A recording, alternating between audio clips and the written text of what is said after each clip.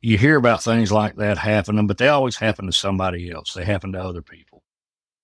And this time it didn't happen to other people. It happened to my dad.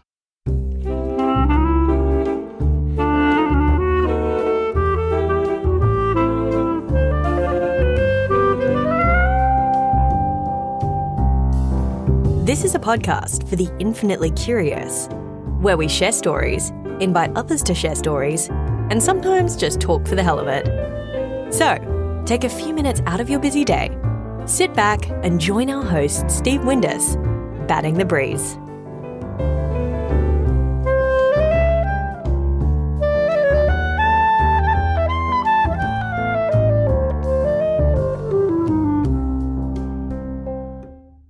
It's 1994. David Toney was 24 years old and living in Ashland, Kentucky, USA.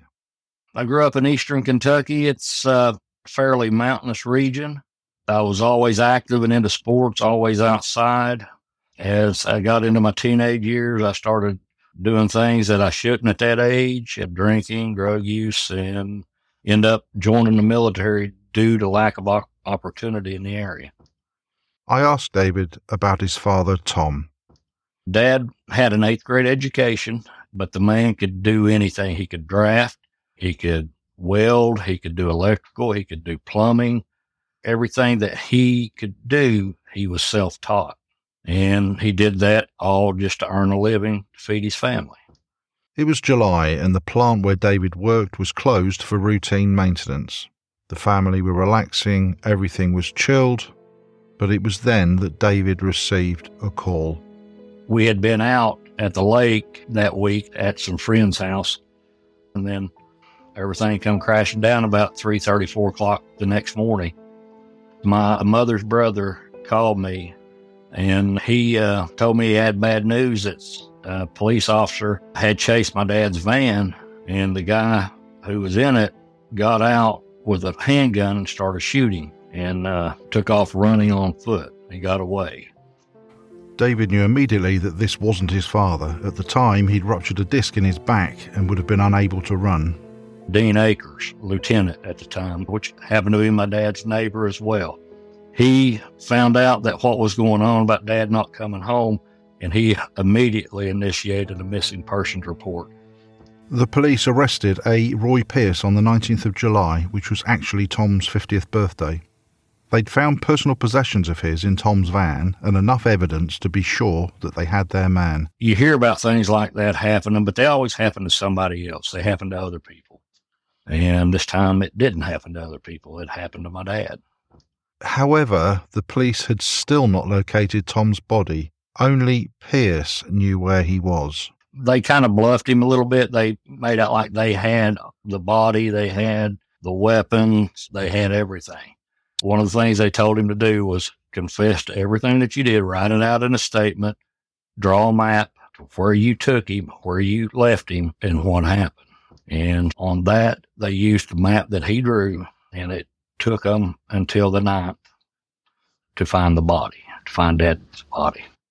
Roy Pierce had been waiting and trying to carjack somebody at a grocery store called Foodland in Ashland. Right before Dad got there, someone had called the police because he had just tried to open the door of a teenage girl that was driving by. And luckily her door was locked and she was able to drive off, and she got someone called 911 and sent the police over there. Unfortunately for Tom, before any police could arrive, Pierce had then turned his attention to him. He pistol whipped him, walked up behind him and hit him in the head with a 9mm and fractured his skull, and drove to an abandoned industrial park on the Boyd-Greenup County line. He got him out of the vehicle and tied him up to a tree. He came over there and was shooting near his legs while he was sitting there tied to the tree. And after he shot near his leg, he walked up, stuck the gun behind his head, and pulled the trigger. Just a few months later, in December, Pierce went to trial.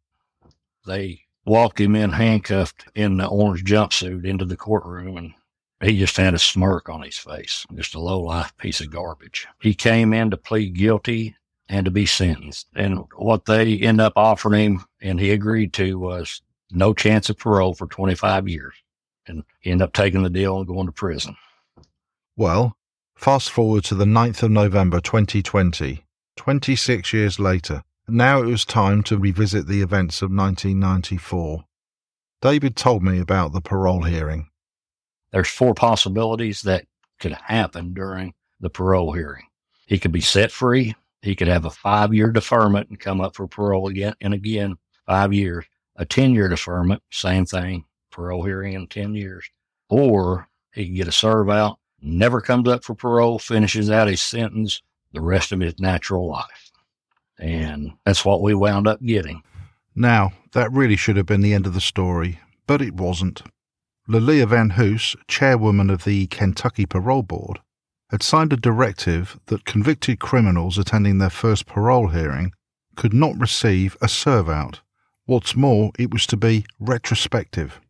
It effectively overturned the ruling of the previous parole board hearing that David and his family had painfully sat through 26 years after the original crime. Roy Pierce would get another chance of parole. David wasn't prepared to sit back on this. He got to work. I started calling the governor's office. I started calling the attorney general's office. All these people in Kentucky, I started calling, just cold calling. It was a lot of, hey, brother, I feel for you, but I can't reach you. David was fired up. His friend Thomas McNeely helped him set up a petition on change.org. He was incessantly making phone calls, making a nuisance of himself. And then one day, he was given a number to call an Emily Bonistel Postel from the Marsy's Law organisation, who had some news for him. We'll come back to Marsy's Law in a second, but first, David made the call. And she said, you've been stepping on a lot of toes in Frankfort. And I said, good. She said, no, it's great that you're doing this. And so there was 2 other Commonwealth's attorneys, Jackie Steele and David Dahl, along with Attorney General Daniel Cameron, filed a suit against the State Board of Corrections. On the 23rd of June, there was a breakthrough. The news was broke at about 1:23 in the afternoon that the governor has replaced Lilia Lee Van Hoos as the chairperson of the parole board. On July the 1st, which happened to be my son's birthday as well, I got a phone call. Denise Durbin, I worked with her. She is the victim's advocate attorney in Daniel Cameron's office. And she said, there has been a deal made on the lawsuit. If they drop the lawsuit, they will drop the new directives that's giving everybody new parole hearings.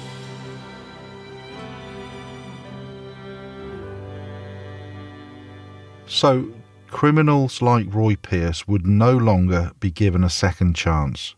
He was locked up for good. Now, you may have heard Marsy's Law mentioned a couple of times. Success was achieved with the help of Marsy's Law. Let David explain how that came about. Marsy Nichols, she was stalked and murdered by her ex-boyfriend back in the 80s out in California. Her brother is the one behind Marsy's Law. He and his mother, his family, were in a grocery store. They stopped to get bread, but the guy had been let out of jail. And while in the grocery store, they ran into each other. And that was too much for Marsy's brother. He set about forcing a change in the law. The outcome was Marsy's Law. Marsy's Law ensures that crime victims and their families have constitutional rights equal to that of the accused, which surprisingly they wouldn't have otherwise.